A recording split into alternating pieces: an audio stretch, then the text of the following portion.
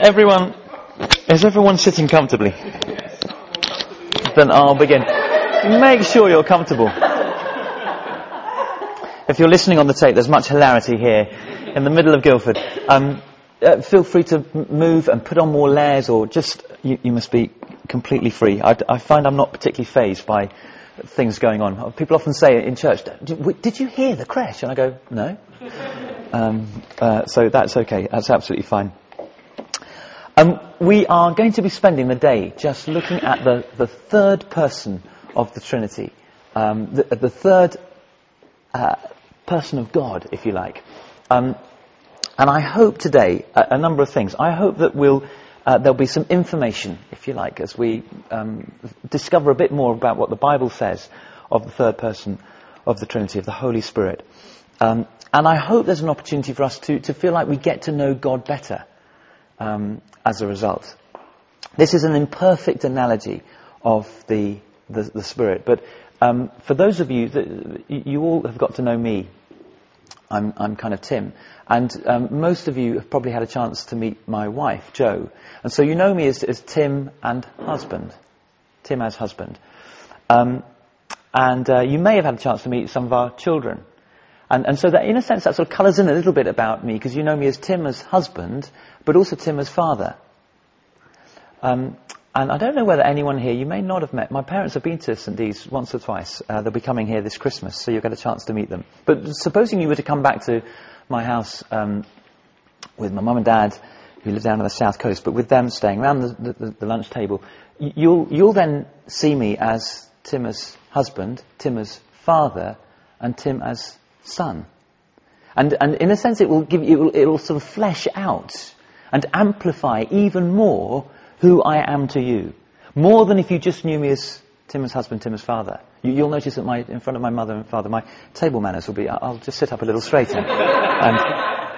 So little telltale signs that, I've seen something new of Tim. A new perspective, a new side, a new angle on Tim. And it's imperfect, that analogy. I won't explain why, but it's just that I hope that today, as we look at the person of the Spirit, it's not as if it's a kind of, this whole area is an optional extra. It's absolutely vital. If you picture 3 legs of a stool, although it's possible, I suppose, to sit on a stool of 2 legs, it's incredibly hard work and very frustrating and eventually useless. You need 3 legs of a stool, and so in a sense we need the 3 persons of the Trinity fully to understand and know God. But I understand the difficulty. Because God is, God we can kind of, He's sort of always been there, ever present. Lots of people believe in God, something or someone out there. How you picture, I don't know, sort of big hair and sort of white beard and just full of knowledge and wisdom. Yeah, God, okay, I can handle that idea. And Jesus I can handle. I've been to the cinema, I saw that film. He looks a bit like Robert Powell. And he sort of lived and walked where I live and walk. He was a man. Yeah, I can just about handle, okay, so God and Jesus, fine. But the Holy Spirit.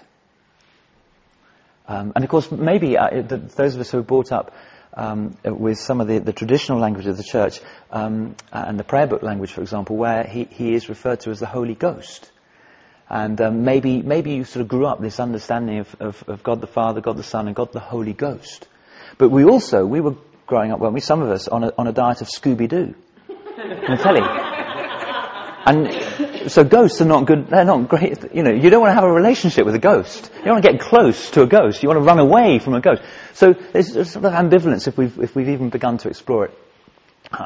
God the Father, yes, God the Son, yes, but God the Holy Ghost, the Holy Spirit, I don't understand about it. And there's the first thing I want to try and help us with, is that the Holy Spirit is to be seen as a person. The Holy Spirit is like a title. So the Prime Minister, the Queen. When I say the Queen, you're thinking immediately of a person. You may not know her, but you could, conceivably possible, you could get to know her. And the Queen is the title that we give to Elizabeth Windsor. And the Holy Spirit is, if you like, the title There are other names that Jesus calls him. The Paraclete, we'll come and see that in a minute. That is the one who lives alongside us. But elsewhere he's described, the Holy Spirit is described as the Spirit of Jesus. Elsewhere he's described as the Spirit of God. The New Testament writers indicating that they understood that the presence of God could be experienced as we come to know the Holy Spirit. You know God, you know Jesus. So we refer to the Spirit as He, a person. The Spirit of Jesus living inside us. Let's look at our first reference. And I just want to say, we're going to look at a number of references. The page numbers are all on the sheets. Page 1022. I want to root as much as I can today of what I say in the Bible. So that if we're talking about, if you like, an experience, a personal knowledge, obviously to an extent it's subjective. But I wanted to root it in as much in the documents of Scripture. And here is Jesus preparing his disciples for when he will leave them, and talking about the fact that they will not be alone, that they will continue, in a sense, to have God's presence with them through the Spirit. He says this, chapter 14 and verse 15, the bottom of page 1022. If you love me, he says, you'll keep my commands. And I will ask the Father, he's referring there to God, I will ask the Father, and he will give you another advocate to help you and be with you forever, the Spirit of truth. The world cannot accept him because it neither sees him nor knows him, but you know him, for he lives with you and will be in you. Already, do you see the indication there? This isn't some kind of concept, impersonal concept, but rather a living reality of the person of the Spirit living in us and helping us to understand who the Father is through the Son. I'll give you another advocate. And that word there, the original word, parakletos, and it literally means one who is called to be alongside. One who is called to be alongside. In the Roman army, I gather they had you were buddied up, you were paired up for sort of one-on-one combat. When you broke from the sort of the ranks of the army, and you had a paraclete, that's what it's called, and it comes exactly from this word, one called to be alongside you, who would defend your blind spots.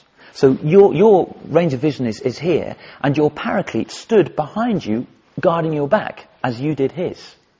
And he was there to defend you and to protect you. One called to be alongside you. And it's that sense, in the kind of battle of life, if I can put it like that Jesus promises we will not be alone or undefended. We will have someone who is, if you like, fighting for us, who will be in us. The Parakletos, the advocate, the one called to be alongside.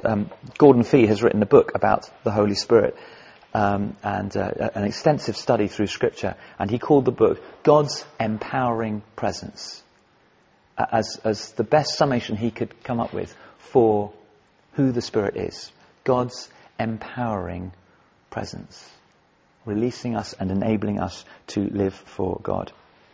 Now what I want to do for the next 20 minutes or so, the first talk, is really just to see how this idea of, this reality of Spirit-filled living is not a kind of new fad. We might be forgiven for thinking that because I guess these things sometimes come in stages, and some of you may have come across someone called John Wimber or other characters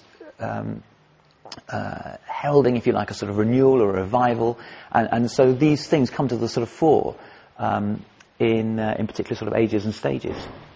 And so we might be forgiven for thinking this is a brand new thing, and that really proper Christianity has actually just been quite content to bimble along. And I want to try and demonstrate in this first talk that right from the very beginning, God's empowering presence, the person of the Holy Spirit, has been there, evident through the pages of Scripture, there throughout the whole of creation. And to that end, let's turn to the very first book of the Bible, to Genesis, and to the very start of the creation account. I wonder if you've ever seen this, if you're familiar with the creation story. Chapter 1, of Genesis, on page 3. And let me read from verse 1. We're looking to see how actually the Spirit of God, the Holy Spirit, was involved right at the beginning. Actively involved in creation. In the beginning, God created the heavens and the earth. Now the earth was formless and empty. Darkness was over the surface of the deep, and the Spirit of God was hovering over the waters. And God said, "Let there be light," and there was light, and so on. Creation rolls into being. But did you notice that? Verse 2. Darkness was over the surface of the deep, and the Spirit of God was hovering over the waters. The Bible writer right back then, clearly understanding, being prompted by God to describe the fact that it was the Spirit of God was there, hovering over the waters. And we see through the creation account how order and harmony and beauty was brought out of darkness and chaos. And it's the testimony of countless Christians today that actually in being filled with the Spirit of God, that actually lives that were dark and black and chaotic have been brought into order and harmony and beauty and power through the indwelling of the Holy Spirit. Just turn over the page. We continue this creation account, chapter 2 and verse 7. This is the account in Genesis of the creation of humankind. Then the Lord God formed a man from the dust of the ground and breathed into his nostrils the breath of life, and the man became a living being. God formed the man from the dust of the ground and breathed into his nostrils the breath of life. And the word for breath there, this is much of the Old Testament written in the Hebrew language, and the word for breath there is the Hebrew word ruach. And elsewhere in the Old Testament, ruach is translated as spirit. Very often, a lot of the words, both Greek and Hebrew, depend for their precise meaning on their context. And so sometimes you can translate, it's more appropriate to translate ruach as breath, but in other times the context clearly demands that it's spirit that makes the most sense. And those are interchangeable. It's either breath or spirit for that one word. Now here, it kind of, with the image that's formed, it makes sense to talk of breath and of breathing. But actually we could just as legitimately read this verse like this. The Lord God formed a man from the dust of the ground and breathed into his nostrils the spirit of life, and the man became a living being. The spirit of life that takes this empty, dry, dusty form. You imagine this sort of Tony Hart kind of idea, sort of making this sort of plasticine or sort of dusty, earthy kind of clay figure, sort of looking like some kind of man, but inanimate, lifeless, until a rather sort of intimate, tender moment. You imagine sort of God leaning down and literally giving the kiss of life, breathing his spirit into this inanimate form. And it's then, the Bible describes, that the man became a living being. What is the source of our life? True life, real life, God-intended life. It's more than just our intellect or our physical aptitudes. It's more than our emotions, although all of those play a part. Real life, according to the Bible, real life according to God, is when his spirit is, as it were, breathed into us. We become a living being with reference to God. And I wonder again how many people down the ages can testify to life seeming dry and rather sort of meaningless, just devoid of real life, until a fresh inspiration of God by his Spirit brings meaning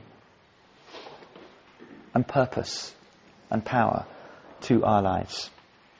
So there, the Spirit involved at creation. Now, we could spend quite a bit of time in the Old Testament, and I'm not going to do that, except to say that there are references. One of the leaders called Gideon, Samson, another. And there are references in the Old Testament to the fact that the Spirit of God came upon and kind of inspired and filled particular people at particular times for particular tasks. Gideon, for example, you can read about him in Judges. You might have time to look up in your small groups. He felt completely inadequate for the task that God had called him to do. And the writer of Judges describes how the Spirit came upon him and he was filled with power. Equally, Samson actually was, you may be familiar with the story, but he was bound. The Philistines eventually caught him, and he was bound, tied up, and powerless. And again, Judges records how the Spirit of God came upon him, and he was able, for one last time, to break the bonds, the shackles that held him. Two examples of the Spirit coming, providing strength in our human weakness, or release when we feel bound.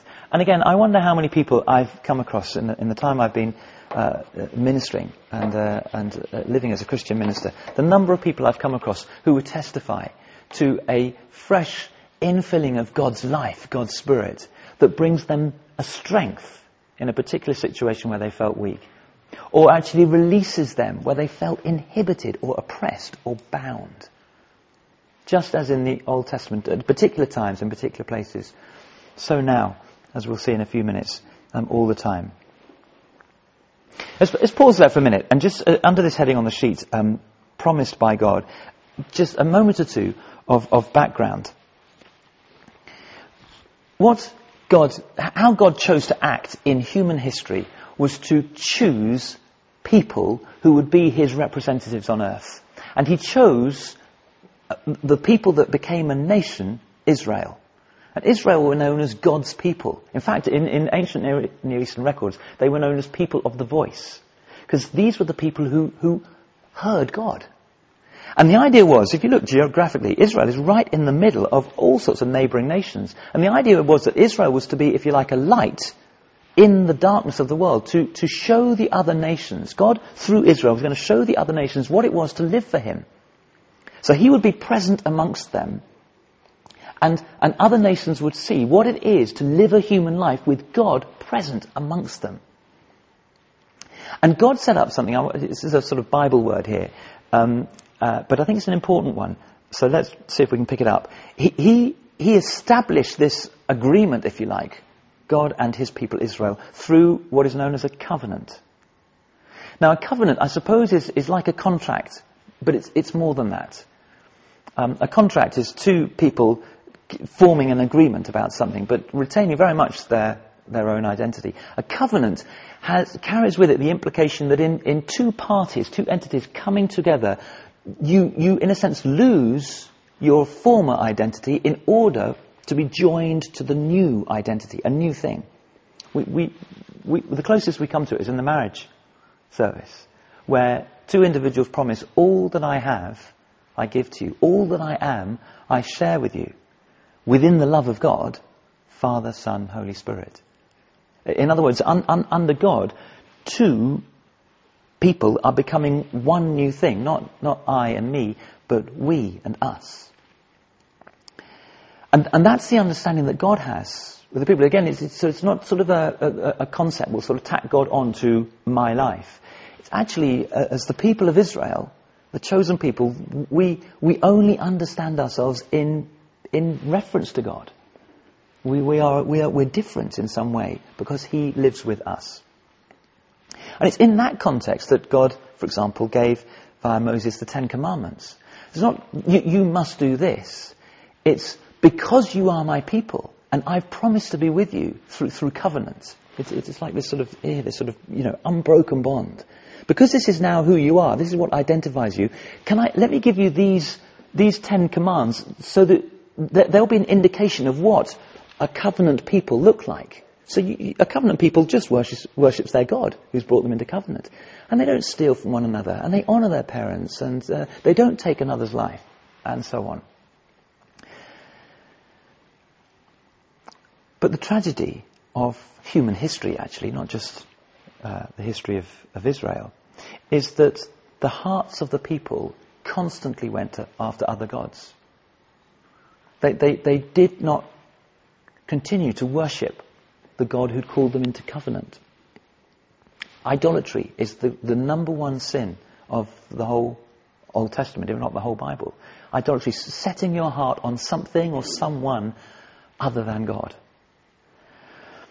And God knows ultimately that actually if you begin to wander away from covenant and seek to grasp onto other gods, seek to covenant yourself, to bond yourself with other inanimate things, God knows that actually your life will be ruined. And so he through the people that he raises up, the prophets and people who speak his words, there are warnings. They get more and more dire.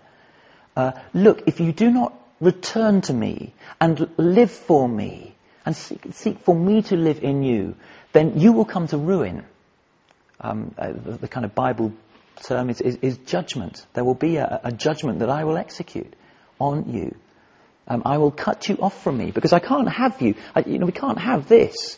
Wandering around. It dishonours covenant. It dishonours the very heart of who I am, a bonded God. But they don't heed the warnings. And the threat is that the other nations will rise up, nations like Assyria or Babylonia, will rise up and just invade Israel. And that, if you know your history, is what happened. That, if you know your 1980s pop, is what happened. Because Boney M took Psalm 137, and I think it went to number 1 in the charts. It was the song of the Israelites after the judgment, when they'd been carried away into exile in Babylon, and by the rivers of Babylon. By the rivers, because those were the sacred rivers, were sacred to the Gentile nations, to Babylon. And so there they were sitting by someone else's sacred place, and it prompted the memory. No, we had a sacred place. By the rivers of Babylon, there we wept when we remembered Zion. Zion is the nickname for the hill on which the temple in Jerusalem was built. And it's in the temple that Israel knew God was present. And we've lost our sacred place. We've lost the place that reminds us of covenant. And here we are sitting in some river. And no wonder we weep. We remember we've broken covenant, and the consequence of that is that God has handed us over into exile. Now, sorry, just a few minutes there on the background, but it's quite important to see what God is going to do by way of rescue from this situation. He is going to promise that a new covenant, a new bond will be made. God and his people. And it is through the Spirit, the work of the Spirit, that this covenant, this bond, is going to come about. Let's just look at 2 or 3 references. And these again are the prophets who predicted doom, but also talked of hope. And the first one is Jeremiah 31, page 751.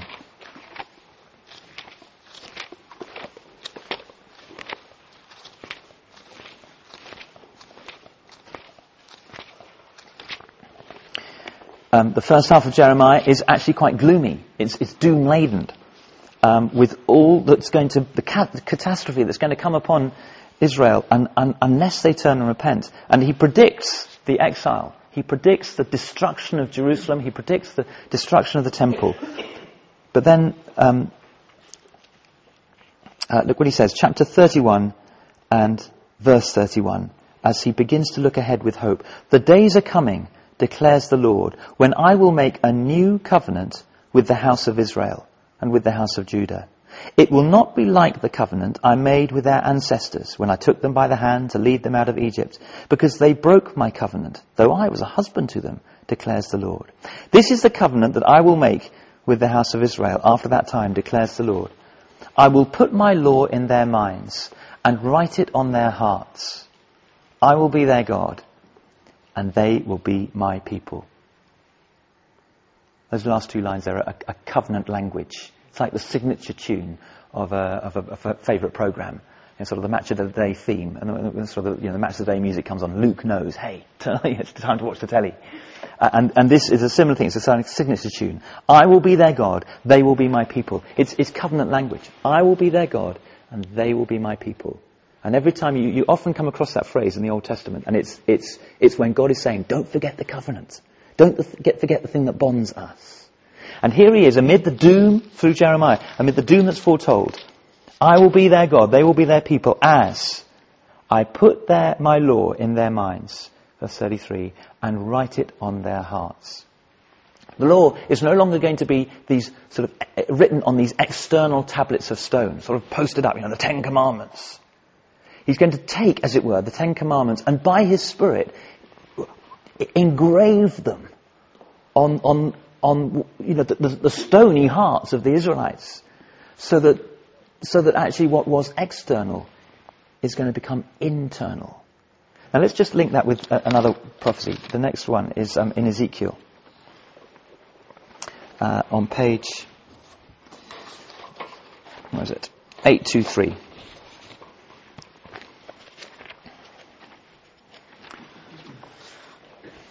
Ezekiel chapter 36. You can see the heading that the NIV gives there, Israel's restoration assured. And just at the top, let's go from verse 24. This again is sort of predictive language, prophetic language. Assuming the exile, assuming that the Israelites have been carried off in captivity in Babylon. But this is what God promises through the prophet.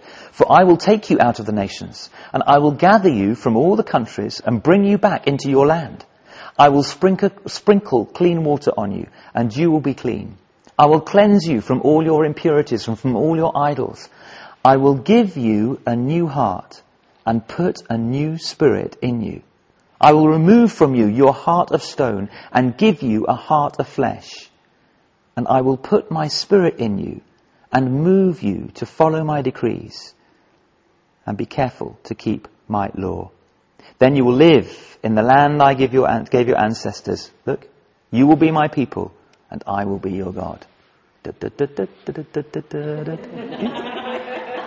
So people of Israel go, oh, covenant language. The promise, here we are weeping by the rivers of Babylon, but through the prophet Ezekiel, covenant. And how? What is going to happen is he's going to put the law in the hearts of the people. How is he going to do that? Well, here it is in verse 26. I will give you a new heart and put a new spirit in you. I will remove from you your heart of stone and give you a heart of flesh. I will put my spirit in you and move you to follow my decrees and be careful to keep my laws. How do we begin to get a handle on this? To understand what it is that God is promising? And let me offer this analogy. I've given this before in the kind of teaching on Inside Out, which you can download, incidentally, from the website. Imagine you're going for a long walk up a mountain, and you pack a rucksack full of all the things you'll need. You want a flask of drink, you'll want some food and snacks and so on. You'll perhaps want a warm layer or two for when you get a bit higher up, perhaps a cocoa, and one or two other bits and pieces, and you put it in your sack. It's a bit of a weight, but hey, you've had a good breakfast, and you're looking forward to a good walk, and off you trot at a good old pace. And it's great, hiking up the hill. And it just begins to get a bit steeper. And breakfast just seems a little bit further away now. And suddenly this sack actually is beginning to assume a disproportionate weight. The more weary you get as the terrain gets tougher and the sack gets heavier and heavier. And this is such a burden. Where's the top? Miles away. Stop.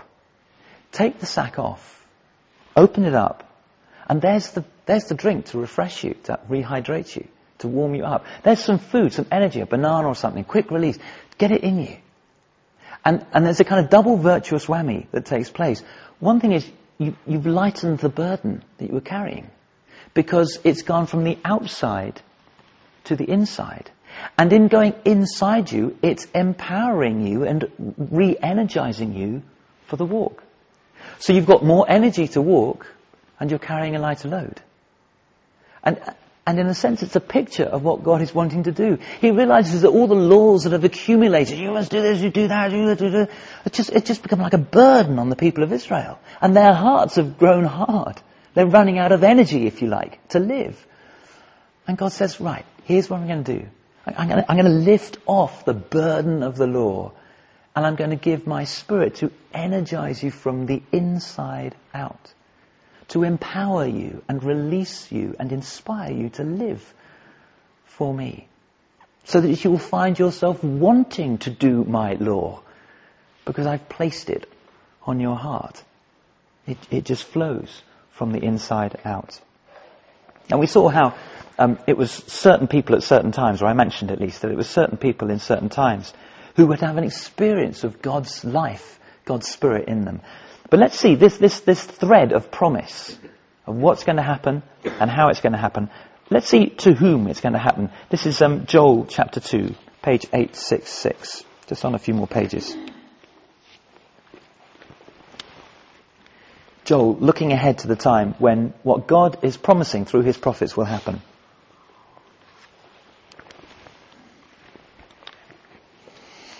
And verse 28 of chapter 2. And afterwards I will pour out my Spirit on all people. Your sons and daughters will prophesy. Your old men will dream dreams, and your young men will see visions. Even on my servants, both men and women, I will pour out my Spirit in those days. I will pour out my Spirit on all people. No longer particular people at particular times, but all people for all times. And do you notice in a kind of quite a hierarchical society and a very male-dominated society, do you notice it's sons and daughters?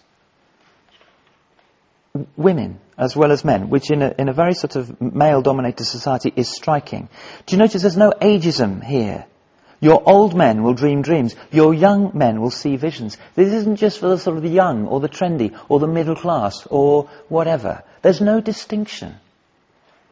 Just as a slight aside, my antennae go up a little bit when people say, oh, we must be a church who cater for X, or we must be a church who cater for Y, or we must be, certain people to... No, we must be a church who is full of the Spirit, because the Spirit will just engender life on all people. And if we go for one type of person, humanly speaking, we'll probably overlook or oversee another type of person. But if we just seek to be full of the Spirit and obedient to Him, then the Spirit will draw all people. There's no ageism, there's no sexism, there's no class. It's just all people, regardless of background or rank or race or age. Regardless of culture. I'm going to assume that most of us are British. Forgive me if you're not. How wonderful not to be British in this context. See, there's a book I've been reading recently. It's called Watching the English. And you'd love it. You guys would love it. You'd just laugh out loud at all the kind of, just how we're so encultured. And queuing. What? Queuing. Oh no, good. It's good to queue. But what happens, you see, is we kind of can turn that into a little bit of a defensive virtue. And this sort of slightly pride-driven inferiority creeps in. We go, oh no, after you. Particularly, here's God wanting to, what's the word he used? Pour out my Spirit. Pour out my Spirit. I'm longing for you to be full of me. Oh, great. Anyone after you? We'll form a little queue. The vicar probably ought to be first. He needs it the most. And then, not me. I'll just sit on the edge at the back. I'll watch for a bit. It's not an option with regards to the Spirit. I'm going to pour out my Spirit on all people, God promises. Now, we haven't got time to look at these references, but I put them on the sheet for you there. Point number 4, under the promise of God.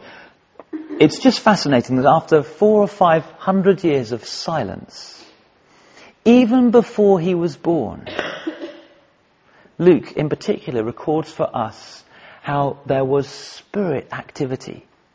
God at work by His Spirit around the conception, gestation and birth of Jesus Christ. And Luke the references are there through John the Baptist, through Mary, the mother of Jesus, Elizabeth, the mother of John the Baptist, a kind of relation of Mary, and therefore John and Jesus were kind of distant cousins.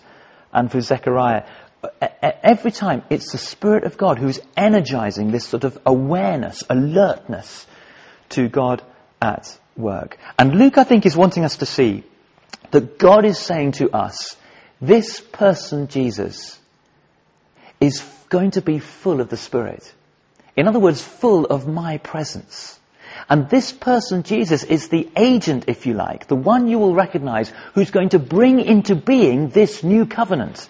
He's the one who's going to enable God's people to be bonded to him once more, precisely because that covenant bond is the work of the Spirit, the internal energizing.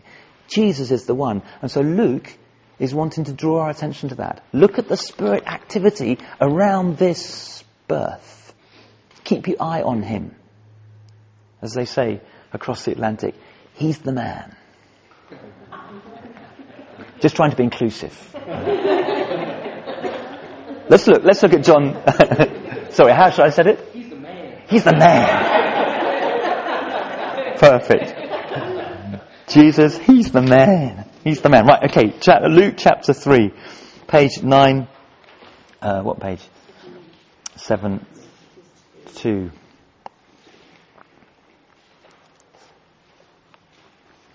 Yeah.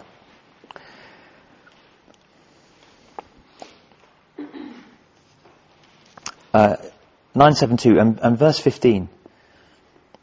The people were waiting expectantly and were all wondering in their hearts if John might possibly be the Messiah. That's a word for the chosen one of God, the special one, the agent who's going to be the man. And they were wondering if John the Baptist was the one. And John answered them all, I baptize you with water, but one who is more powerful than I will come, the thongs of whose sandals I'm not worthy to untie. He will baptize you with the Holy Spirit and with fire. And just look down at verse 21. When all the people were being baptized, Jesus was baptized too. And as he was praying, heaven was opened, and the Holy Spirit descended on him in bodily form, like a dove. And a voice came from heaven, You are my Son, whom I love. With you I am well pleased.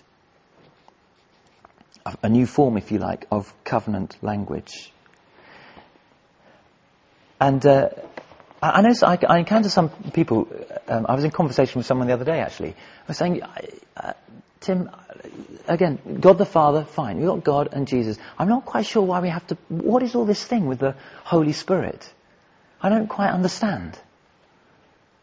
And it's clear that Luke is wanting us to see that John's baptism basically, baptizo is a Greek word, and it means to immerse or overwhelm. It was used often of dyeing, when you dye fabrics. So you take a white cloth and you put it in a dye, and you completely immerse it, you baptize it in the dye, and when you bring it out again, it's a completely different colour.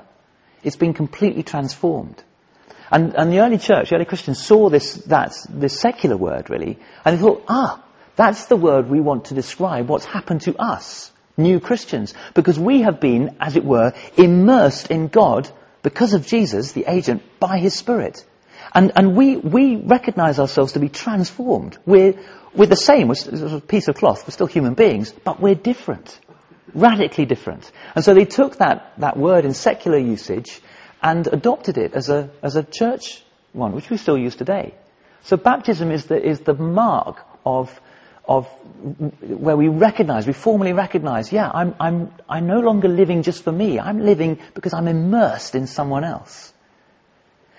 And Luke is wanting us to see that whereas John's baptism was a kind of, if you like, a washing, a getting rid of the filth that accumulates, Jesus' baptism by the Spirit is a renewal, the agent of transformation. We've all tried to live life the first way, Reformation. We've all recognised in ourselves, I wish I didn't say those things. I wish I didn't do those things. We've all kind of washed ourselves, as it were. If I just get rid of that, I get rid of those words, get rid of those thoughts, I'll be a better person. And maybe God will like me if I could just wash. But you know what happens? Those of us who are around children, you know what happens when you wash them and you clean them and then you send them on their way? How do they come back to you? Filthy again. It's the same with us. We can wash ourselves, and for a while, our language is clean and pure and nice, or our thoughts are positive and fruitful and life-giving. But actually, for how long? Really, if we're honest, we just get dirty again, and then we get frustrated with ourselves. We think, well, I've got to try harder. I must make more of an effort. I'm clearly not good enough, and we get into these sort of driven patterns of living. Maybe if I try harder, I'll be better. We'll never know whether we're good enough. God knows that, And so Jesus' baptism, Jesus' immersing, is a complete inner transformation. A baptism of the Holy Spirit, a writing on our hearts, an empowering. So that we desire to live the way God calls us to live. We don't suffer from what someone once described as a hardening of the oughtaries. Oh, I ought to do this, I ought to do that, I ought to do the other. But we just have His life coursing through our veins. Not a reformation, but a renewal, a transformation. And God, through Jesus, is showing us that in His baptism. As He's baptized with water and the Holy Spirit. Final reference, and then we're going to break for coffee. It's just on a few in John chapter 7, page 1013. And I just want to make this reference so that we can see that Jesus clearly understood. And John, who's recording this for us, he clearly understands that Jesus has come to bring about this new bond, this new covenant, through the outpouring of the Spirit, just as God has promised. Just to set the context, let's see the reference.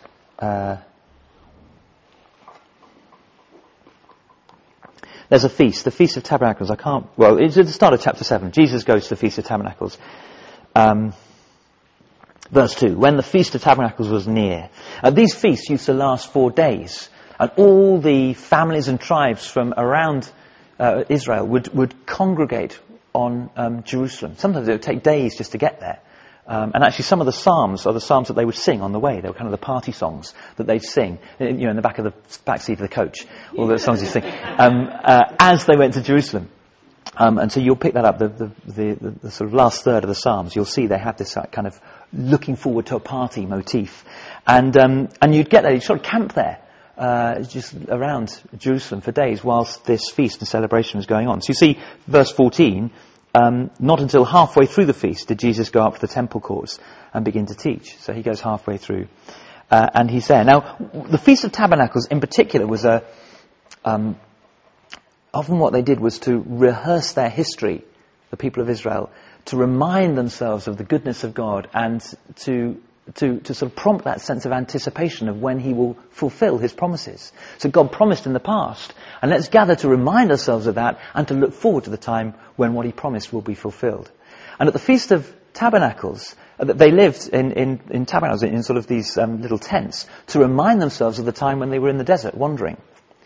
And specifically, they'd remember the time when Moses through God's power, drew water out of the rock. They were about to die of thirst. And God provided for them through Moses. And Moses struck the rock with his rod and water gushed out. And so they remember the time when God provided, He saved their life. He provided life-giving water.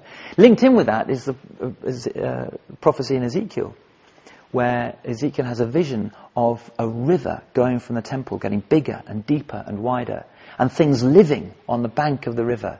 And it's a sort of image of God's Spirit bringing life coming from the temple. And those two things, God giving life and the Spirit of life, are linked in what the priest used to do. He would get these great big jars of water and pour the water over the altar, the table of sacrifice.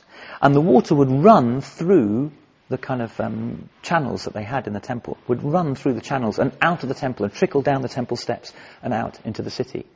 And it was a visual aid, if you like, of this image of Ezekiel. It was a visual aid to remind them of God's provision. And they looked forward to the time when these prophecies that we've just been rehearsing in Jeremiah and Ezekiel would come true. Okay, so that's the background. That's what everyone is kind of there for. So look what happens with Jesus. Verse 37, chapter 7. On the last and greatest day of the feast, Jesus stood and said in a loud voice, "Let anyone who is thirsty," so they're remembering the Moses thing, "let anyone who is thirsty come to me and drink. Whoever believes in me, as Scripture has said," he's thinking of Ezekiel, so are they, "rivers of living water will flow from within them." And then John cuts in just to help us with a little editorial comment. So John says, by this he meant the Spirit, whom those who believed in him were later to receive. Up to that time the Spirit had not been given, since Jesus had not yet been glorified. A reference to Jesus' death. So John is saying, this is going to happen very soon, after Jesus' death and resurrection. The promise is going to be fulfilled. But Jesus is saying, that which you have been looking for God to do, I am going to fulfill. Jesus clearly understands that as you come to him in order to get to know the Father, you will be filled with streams of living water, an image, if you like, of being filled with the Spirit, so that we may have God's new life and be joined in a new covenant bond with him.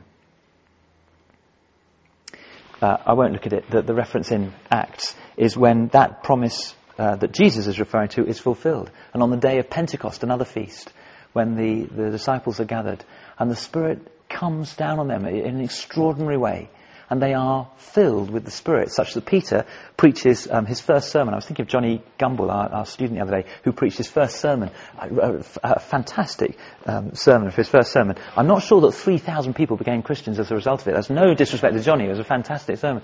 But Peter's first sermon, which is quite rough and ready, not nearly as polished as Johnny's, and yet the Spirit, with all due respect to Johnny, the Spirit came and convicted, cut to the quick, those who heard. And as Luke records in Acts, thousands turned to God and drank from him, if you like, for the very first time. Acts chapter 2 and all the way through there. And that's just as Jesus promised. We're back where we started, with the promise of Jesus to his disciples, that I will send another advocate, one called to be alongside you, to empower you to live, so that we can live as God's covenant or bonded people. So that's who is the Holy Spirit. We're going to pause and huddle around this heater, or put some warmth inside us. Is that right? I'll hand over to Harry. The kettle's on, and we've got tea or coffee or cold drink there. Guys, the